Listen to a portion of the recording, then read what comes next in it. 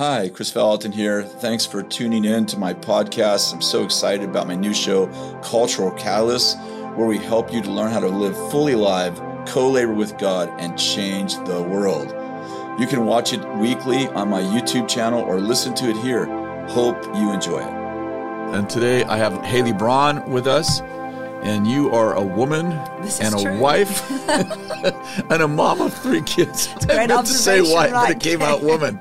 I am a woman. That's you are a woman. In our culture nowadays, I guess we can make sure that we are talking to a woman. This is true. A beautiful woman. You have 3 kids, and you just got, I would say, promoted, or you took on the BSSM third year overseer, but you've been with us 12 years. Yeah, I've been in school, so I've been in Reading 14 years, but been on staff nearly 12.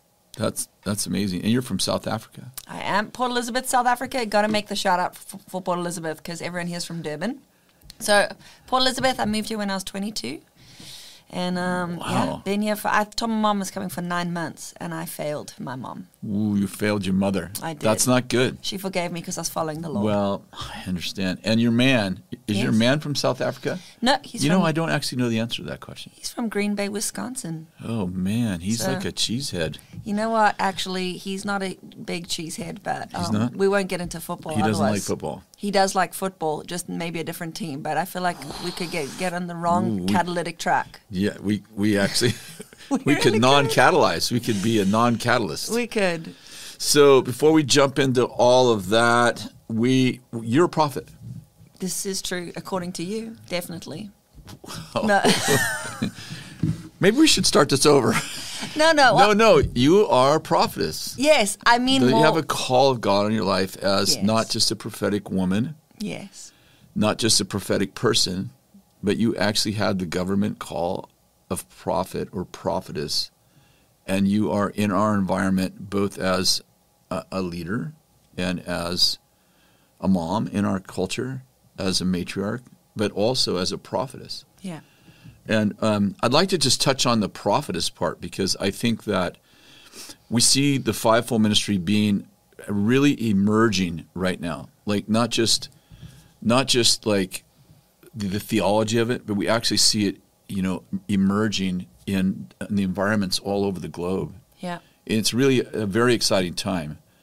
And, we have this, we've come out of, Bethel, this wouldn't describe Bethel, but globally as a church, we're actually kind of exiting, women should be silent in the church. They shouldn't have authority for sure. They can't be teachers.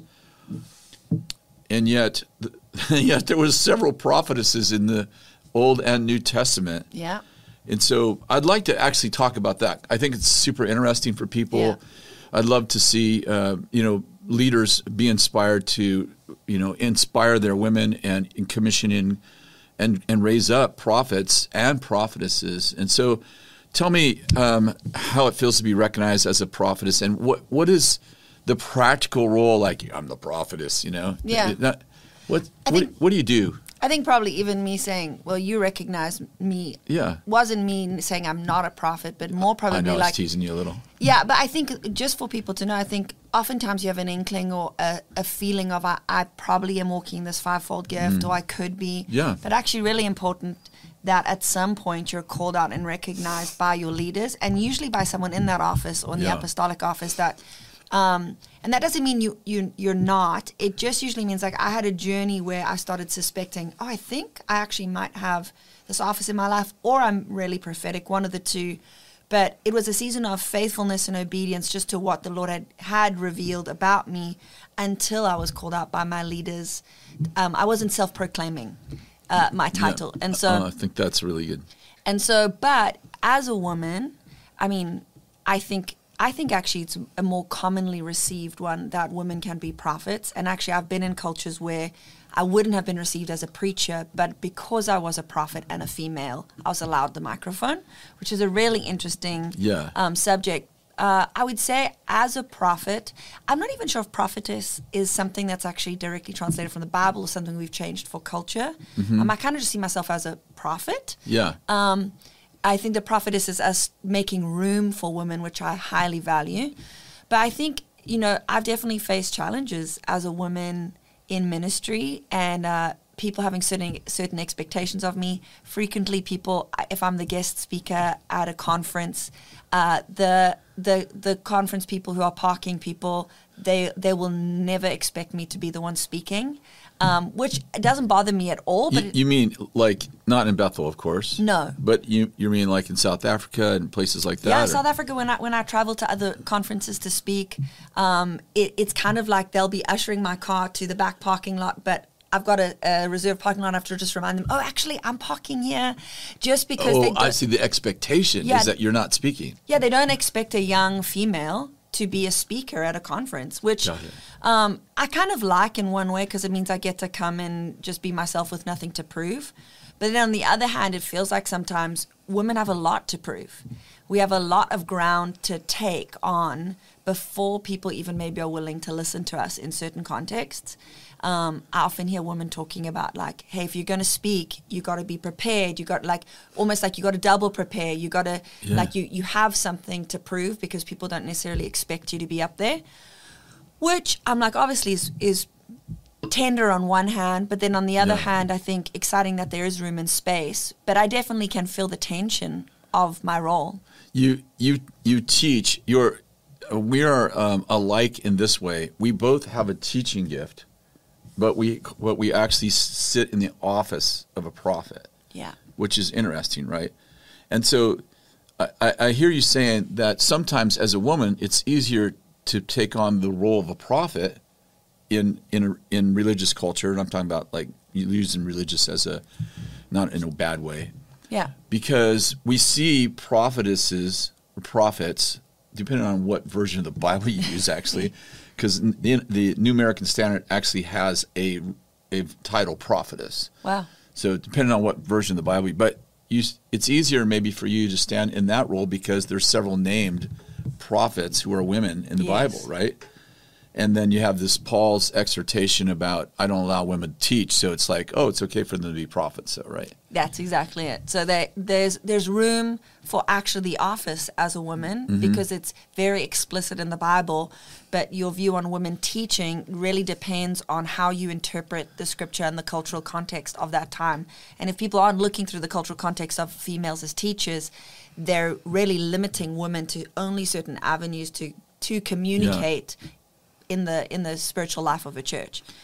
I'm really interested in, you are overseeing now our third-year program. So you are one of our very senior overseers. So if people don't know our structure, like Haley would be one of 3 or 4 senior leaders of our entire structure.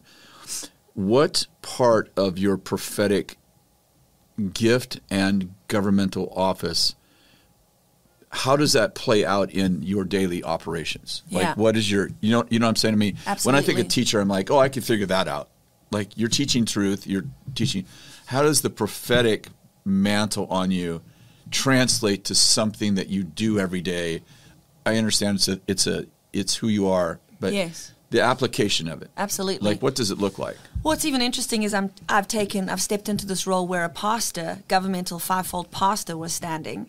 So when I'm doing the transition from role to role, he's sharing with me his values, how he was leading, and I recognize his fivefold governmental pastoral role because it's very focused on one-on-one meetings, the care for the people, taking care of the ones that are struggling, a lot of focus on the flock. Yeah. Whereas as a prophet, of course you care for people. Of course you think about people, but your service to the flock is different than a pastoral. A pastor's coming as a shepherd of a flock.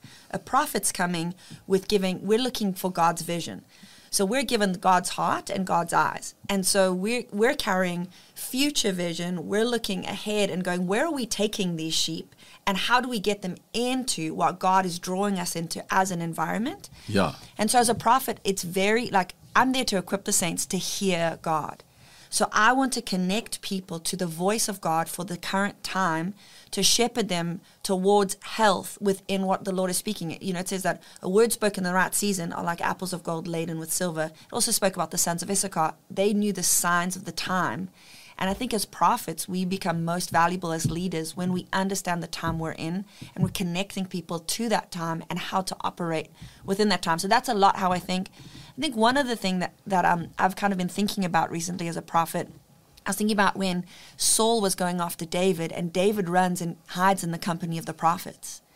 And the prophets, there you go. They shield David. Yeah. And anyone that came to pursue David and take him from, because Saul was really mad, wanted to kill him, they came under the influence of the power of God, and they began to prophesy, and they couldn't harm David. And then Saul even comes, who's like struggling with evil spirit. He's under like radical oppression. And then Saul ends up coming under the same anointing that the prophets came under. He's prophesying, and it's completely protecting David. And I think one thing that the prophets do is they protect what God values. Wow. We carry the heart of God, and we become a shield for that which God values. And I think that as a leader and a prophet, we do shepherd, but we shepherd as a shield. We bring truth. We almost come like a sword sometimes with the word of God to separate things that are maybe flesh culture versus spiritual culture. And and I think prophets come in to discern the time and to shield what God cares about. Do you think that there is a difference in the role of a female prophet? And I don't have a preconceived answer of this, by the way. Yeah. So this is just a question that came to my mind just now. Like, do you think there is a difference in the role? I'm not so much talking about the scriptural role, because I believe the answer to that question is between men. Like a prophet and a prophetess, would there be a difference in their role? And I think scripturally, I would say, as you just said, like even some translations don't even use the word prophetess. So the answer scripturally is no, they both have the same role. But do you think practically that a matriarch who's a prophet would have a different, is there any difference in the way that you would activate the body, protect the body? You just talked about protecting the body. Is there any difference in your mind? I think what's, in Colossians, the mystery of to the Gentiles, which is Christ in us, the hope of glory. Jesus is revealed through an earthen vessel, through a little clay jar, 2 Corinthians. Like Jesus is choosing to make himself revealed through earthen vessels. So to think that me as a woman, that God revealed through my life would look the same as God revealed through your life as a man would be the same, I think is a misstep in understanding. Now, obviously, there's overlaps. Yep, I agree with you. So I think our roles as prophets are to equip the saints to hear the voice of God. How the Lord permeates through me, and this is something I've had to kind of accept. I always thought, like, as I became more of a leader, something would change in me. I would like, I don't know, maybe I'd just become more amazing or something. And the more I realized, like, oh, God just anoints people. And he wants me as me. He's not trying to change me. He's going to move through my personhood, which is honestly so profound and a little bit offensive sometimes to me. Like, surely you could have picked someone better, God. And he's like, no, actually, I long to move through people, just like he longs to move through our audience. Like, we're talking about cultural catalysts. God wants to move through us. He designed us. He made us. He's not trying to alter us into a different person. He's trying to develop us into the best person we can be. And so as a woman, I'm a mom.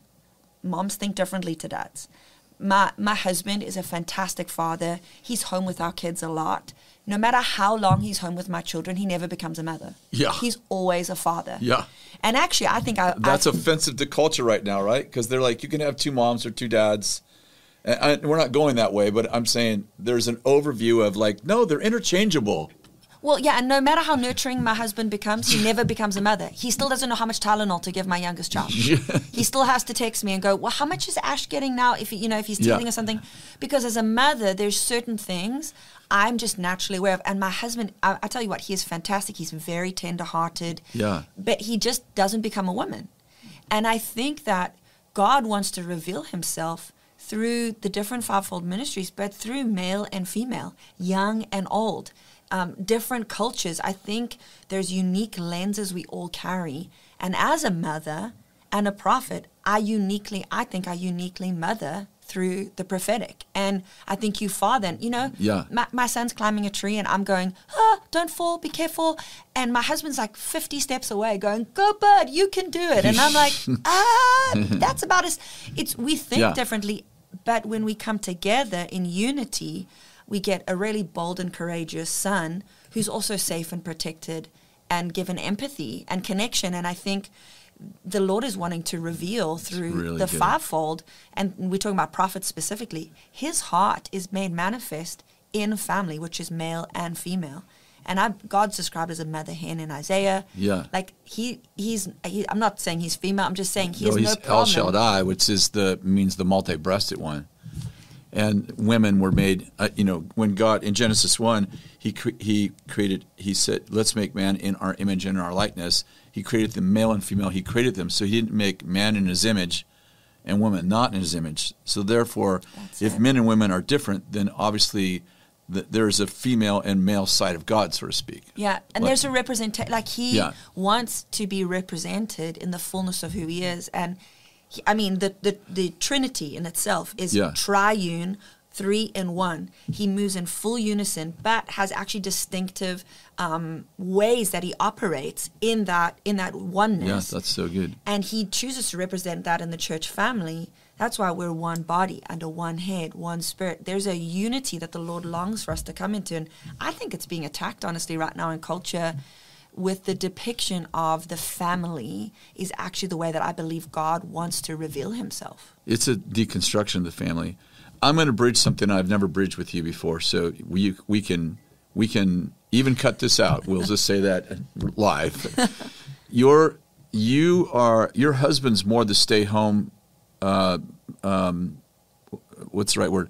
He's stay-home dad, and you're the full-time mom. Now he works, but he works from home. Yeah. And he's home 5 days a week or 4 days a week more than you are with the kids. And you are the person who goes to work like the 40-hour-a-week person who's actually out of the home. So which would be a role reversal for many people. Yeah. Tell me about that. Tell me how you, because you grew up in more traditional family. Absolutely. So how did you get there? How does your husband see that role? Because what you do is so profoundly important. What he does is so profoundly important. And I know you to be a fantastic mom, so it has not affected your motherhood, but you couldn't have done it without him feeling the conviction that this was how you were to structure your family for these early years of your family. Yeah, so I'm going to try to do my best here. I grew up in a very more traditional culture view of men and women. And actually, when I had my first 2 kids, I was working part-time, and he was working full-time. But he wasn't thriving, and neither was I. And we were trying to fit into these molds that we thought we were supposed to be doing. And one day we were sitting down. His father had been diagnosed with cancer. He was burnt out. And I was being burnt out because I was trying to fit a quite intensive ministry weight into a smaller amount of hours. Yes. And I actually felt like I was struggling to give my best to my children and my job. And we sat down one day and we just sensed the Lord asking us if we'd trust him to switch. And was that a hard conversation, or was it just a beautiful Holy Spirit conversation? It was actually pretty beautiful for us. I'm sure for some it has been hard. Yeah. The way Ryan and I operate, I'm really grateful that we both hear God really simultaneously. Often he'll have dreams, I'll get a word. And so we just realized we're not thriving. And we felt the Lord inviting us to trust him. And so we made the shift. He went to being freelance. He's in editing and film. The Lord told us not to advertise him and not to do any kind of promotion. And so it was a big trust journey for us. Yeah. But we worked out our finances that we could live off of my salary. And we just decided to trust God. And we have watched God radically bless us. We put a few fleeces out, and the Lord just met us each step of the way. And every time we'd think, okay, is it time to advertise? Or the Lord would say, no, trust me, I want to be that for Ryan. And we just have a value, and we could have both gone to work full time, but we actually had a value for being home with our children. Yeah. And so I was trying to navigate that, and the Lord just gave us a plan. And so there are times where I flex because he's got a big project. Yeah, of course. And there's times where he flexes because I've got something big for me. And the thing that has amazed me the most, if I'm really honest, is I didn't realize how powerful fathers were for little children. And so powerful. I feel like almost our men have been robbed a little bit by a previous mentality that men don't know what to do with little children. You should see, it makes me emotional, you should see my daughter with my husband. Yeah. That little girl is going to grow up so secure in herself because she has had an opportunity to be adored by her daddy, by a man that's given her affection and attention from young. And my children, I think, are thriving more than what they would have been if it had just been highly emphasized on me. Wow. And I want to tell you, like, I snuggle with my children every morning. Yeah, I adjust my schedule to pick them up from school some days, and I'll work after they go to sleep sometimes. We build not around a form, but actually we navigate our children's hearts. Yeah. And that's how we choose to parent, is through connection and through being, and yeah, I would just say there is something on fatherhood right now. Yeah. And I feel like even for our people that are prophetic watching, sometimes the Lord will model through a prophet's life what he's actually wanting to bring forth, I think. I was hoping you were going to go there. Yeah. And I actually feel like my husband's starting a podcast about being a father because so he lost his father in the middle of staying home with our children part-time. Wow. And he had an incredible revelation. And the Lord began to father my husband while he fathered our children in the loss of his own father. And his understanding of the value of fatherhood has been magnified in the season. And I, beyond a shadow of a doubt, I know that the Lord was teaching something to us that I believe is going to become a message to the world, which is not, hey, follow our example, do what we're doing. It's not moms go home, moms don't stay home. It's not follow the structure, it's follow the heart. That's exactly and we might shift in a coming season. Yeah. It's not about a structure. It's about we're following the Lord as he shepherds our family. And you have a Down syndrome daughter. Yes. So this is, I say that because some people are like, well, you don't know my kids. It's like, no, you guys have your normal challenges of everyday life, and you have a Down syndrome daughter who's actually really well adjusted and lives a happy life. But so happy. But not easy, not an easy beginning with her. You know, I think of, so I grew up in a very traditional Spanish home where the husband ruled and the wife was subservient, you know. And so I think that this role that you guys are playing out, where right now he stays home more of the work time than you do, is, you know, very, very different for me. But I think about how, you know, in Ephesians 5, where Paul writes, husbands, love your wives as Christ loved the church and laid down his life for her. I think it's interesting to me because what I hear emphasized in religious culture is wives submit. Like, that seems to be shouted. And husbands die seems to be really played down. Yeah. And yet, that's all in the same passage. They're told first to submit to one another, then wives submit to your husbands, then husbands lay down your lives for your wives. And it feels to me like in the culture that I grew up in, even the church culture, which was mostly healthy church culture I grew up in, it's you marry me and I decide what we're doing with our life. And your job is to serve my career.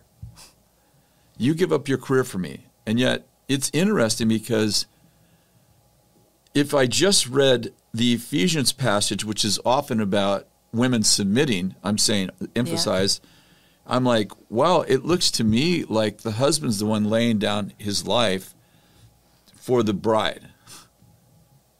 Yeah. And yet we're emphasizing what doesn't feel like is emphasized, like woman submit, not man give up your life. And I'm like, how do you give up your life if you're not pouring yourself into your family, into your wife, and you're saying, baby, what God's called you to is every bit as important as what he's called me to. Yeah. And how we arrange our timeline around the age of our children, the needs of our kids, the needs of our family, like as you said, it may change because the goal isn't you do your career and I'll support you. The goal is we do family together. Yeah. And I just think it's beautiful that, and I know your husband, he's a beautiful person. I think it's beautiful that he sees the call in your life. Yeah. And he goes, equally as important as mine. Yeah. And I think it creates a unique dynamic in our marriage where we're not actually trying to serve, I'm not trying to serve my call and he's not trying to serve his call. We're actually trying to serve our call. That's what I'm saying. As a family. And even when I get invited to go out to ministry and to travel, I don't go and go, this is what I'm called to, so I get to do this. I go, hey, I have these invites. We pray about them. We actually go, as a family, what are we called to? And all of our invites flow through the funnel of what we're called to as a family. And if it doesn't feel like it serves what we're called to as a family, then I don't go. And Ryan and I, it requires quite a lot of vulnerability. Yeah. Because you have to share your needs. You have to share what you're feeling. Authenticity, honesty. Yeah, we have to be honest. We have to wrestle through things together.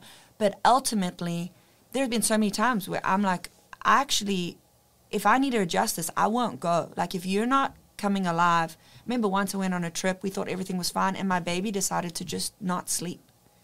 And I was like, I'll fly home. And instead we got some help for 2 nights until I got home. But after that trip, I said, I won't go for the next few months until we know that this is going to work out for you. And I think the most important thing, and this feels vulnerable to me because a lot of people have a lot of opinions, but if we're talking about cultural catalysts, I really believe that those that are going to catalyze, which means really push forward and accelerate what is already happening, those who bring acceleration into culture, are those who are willing to live an authentic and vulnerable life and aren't trying to structure guards around ourselves so we never have to be bare before one another, but actually where we're going, actually, this is who I am and this is how I bring the fullness of me into what the environments I'm invited to. Well, we are talking about, the goal of this entire podcast and webcast that we're doing from the very beginning was like, we want to bring cultural catalysts on that are actually catalyzing kingdom culture. And the reason why this was really interesting to me is because I see you doing it successfully. I see some other women and men not doing it successfully. And I'm like, this can be done successfully. Yeah. And I love what you're saying because it isn't the structure that's making it successful, and I know that because I know you and I know him. So I'm like, what's making it successful is that you have honest communication, that you're connected, and you're laying down your lives for one another. Yeah, and I just want to say this: I actually believe in biblical submission. I believe we submit to one another. Totally. So I think a lot of people think when you're a powerful woman, it just means you're a big bulldozer and that you wear the pants in your family. Actually, I yield to my husband. Yep. I actually yield to his will because I love him. And he is so willing to lay down his life for me. I actually fiercely want to protect him because of how willing he is to die for me. So good. I fiercely protect his heart and him thriving because I don't want him to die. I want him to thrive. And a lot of people, because I'm quite publicly in the ministry, they don't realize that the favor on Ryan's life right now in his role and in what he is called to do, I believe he's a Joseph to this generation, which is he's affecting media. Yeah. It's more behind the scenes, but it is powerful, and he's walking in immense favor. It's just not as visible. But we as a family, we don't live for visibility. We live to impact for a generation we won't see. I'm not living for my own name. I'm living for eternity, going, how do our lives as a family, as the Braun family, how do we impact a generation that we won't see? How are we building something that will go beyond our lifetime? And even when I travel, my kids bless me. They pray for me. My family sends me because we believe that this is the call of God in our family, and we do it together. And I think this is really powerful, one of the most powerful webcasts we've ever had, because I think there are a lot of people struggling because they won't yield to a new strategy or structure. Wow. Because they were raised in a traditional, and I'm using traditional not in a great way, but in a way to say, like, in a culture that says, this is your role and you'll play it this way. This is the way it has to be played out. And yet it's not working. It's not, and I think that the way you're living is actually a prophetic declaration to not just to women, but to men and women, to husbands and wives, to children, that there may be another way. Like there may be, well, have you thought through the structure and strategy of your very family, and have you just copied what someone else is doing? Yeah. And so I think it's really powerful what you're doing, and I know that you're super successful. I think a lot of people think unity is achieved through agreement, but true unity is really achieved under the anointing of the Holy Spirit. Yeah. And Jesus' prayer was, God, that they would be one as we are one. And I believe that there is a submission and a yielding when we actually choose to yield to the Lord, that it becomes a flow more than a structure, because Jesus, the Son of God, the Holy Spirit, Father, Son, Holy Spirit, they are unafraid to yield to one another and to flow, and they're also unafraid to be strong when they are to be strong. You know, Jesus was fully dependent on the voice of the Father and allowed the power of the Holy Spirit to flow through his life, not doing anything independently. And I think there's something for this generation, I really believe it, to learn about the power of the Holy Spirit, for us to yield and submit to one another, not just in husband-wife structure, in church structure, in leadership, in understanding that it's not about a one-man show. It's about a body yielded to the Lord that are actually wanting to serve and push forward one another, because we're recognizing the anointing of God, not just the structure that we think fits best. It's so beautiful. You know, Proverbs 31 is probably the most popular, most well-known verses around the role of a beautiful wife. Yes. And I would challenge anyone who's listening to this webcast and you're like, well, where is that in the Bible? Like women working outside the home. And I'm like, go read Proverbs 31. Like she considers a field and buys it. She's also making clothes and fabric. Her husband brags about her in the gates. I mean, when you read the list of things she's accomplishing over a year, she's like, that is definitely a full-time job, and that woman is not just at home. And when they describe her, that word chayil that they use for her, it's actually a warlike term. They're describing a woman warrior in that whole, and when they talk about the fivefold government, they talk about how she actually wields government. It's not just physical government, it's the fivefold government that she's wielding in her hands. It's such a fascinating, I've studied that passage. It is so fascinating how they're describing a warrior woman. Not, you know, even when you're scaring me. No, I'm sorry. Yeah, no, I hope know. My wife doesn't, you know, I mean, she's Kathy already, goes she hunting, likes so guns. I know.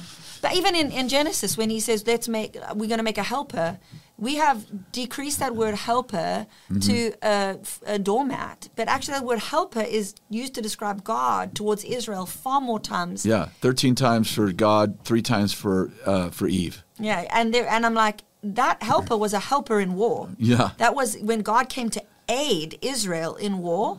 And I'm like, this is a partner that comes alongside. I come alongside my husband to forward and advance the kingdom of God, and we make space and room for our gift mixes in that. Man, we got to do this again. Wrap up, okay. We got to wrap it up, but I like to do a part 2 because I'd love to talk more about this, because the family is being deconstructed. Yeah. And often it's being deconstructed. In some instances, it's being deconstructed because there is a feminist kind of a spirit, and I think that the feminist spirit is often the side effects, the cultural side effects of husbands who are not laying down their lives, and also for people who are not creating structure around love and care, but around tradition and religion. Yeah. And so I think this is a great subject to bridge. Maybe we pick up Proverbs 31 next time, and hey, let's talk through what this could look like, because I think this is freeing a lot of women to go, man, I think I am called to be, more of the have a role shift and still be fully alive as a wife and a mom. Yeah. Just, I know we need to wrap up, but as I was driving here, I saw a picture of a tool belt. Yeah. And I felt the Lord, and I didn't know how I was going to tie in today, but I now know. I felt the Lord say that tools are meant to be used as tools and not as weapons. And I was like, oh God, I wonder how that's going to tie in today. I think one thing as we talk about this and we're encouraging women and men that tools are not supposed to be used as weapons. So even as we're talking about this doesn't become a weapon against our spouse, a weapon against our leaders. It becomes a tool that when used rightly, it builds up. And it actually builds a structure for all people to find safety in. Good. But if I take a tool and I use it as a weapon, I can actually kill someone with a hammer. Yes. But that's not what it was designed to do. It was designed to build something of value, of safety, a place for people to come in. And when we talk about this, because of pain sometimes, we can begin to wield tools as weapons. And I just encourage anyone that's listening to this isn't something that we want to weaponize. This is something you want to learn how God made this so that we can build a structure for the people of God to come in, to live, to be safe, to thrive. And so I just felt like the Lord kind of highlighted that to me, because sometimes as women, we're like, it's our time. And that's some of the feminist agenda, which I don't want to kill all of that, like it obviously gave women voting rights. But can be a spirit that comes through our pain where we begin to fight for our rights instead of fight to build what God wants to build. That's beautiful. And so that's just what I want. Why don't you, let's finish in prayer. Why don't you lead us in prayer? Yeah. God, we love you, and we love how you designed us.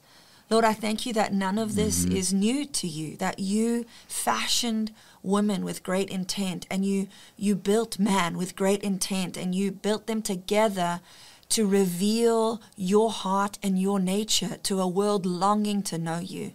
And God, I pray, Lord, that what has been spoken today, that it would be used as a tool in our hands, God, that it would be used to build up the church, God, to bring reformation where the enemy is sought to tear down, God, that would come to bring reformation. We would reform your heart society by carrying forth your will. And Holy Spirit, we invite you to come and speak to us, to come and teach us, to open our eyes and our ears to your tender voice that is leading us and guiding us.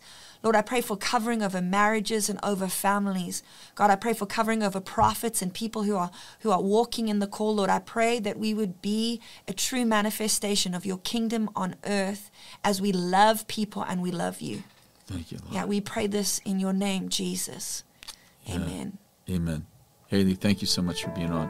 Such a privilege. I love you so much. Love you too. Thanks so much for listening to my podcast. If you want to find out more, read my blog or listen to the previous podcast episodes. Go to chrisvallotton.com. Have an awesome day.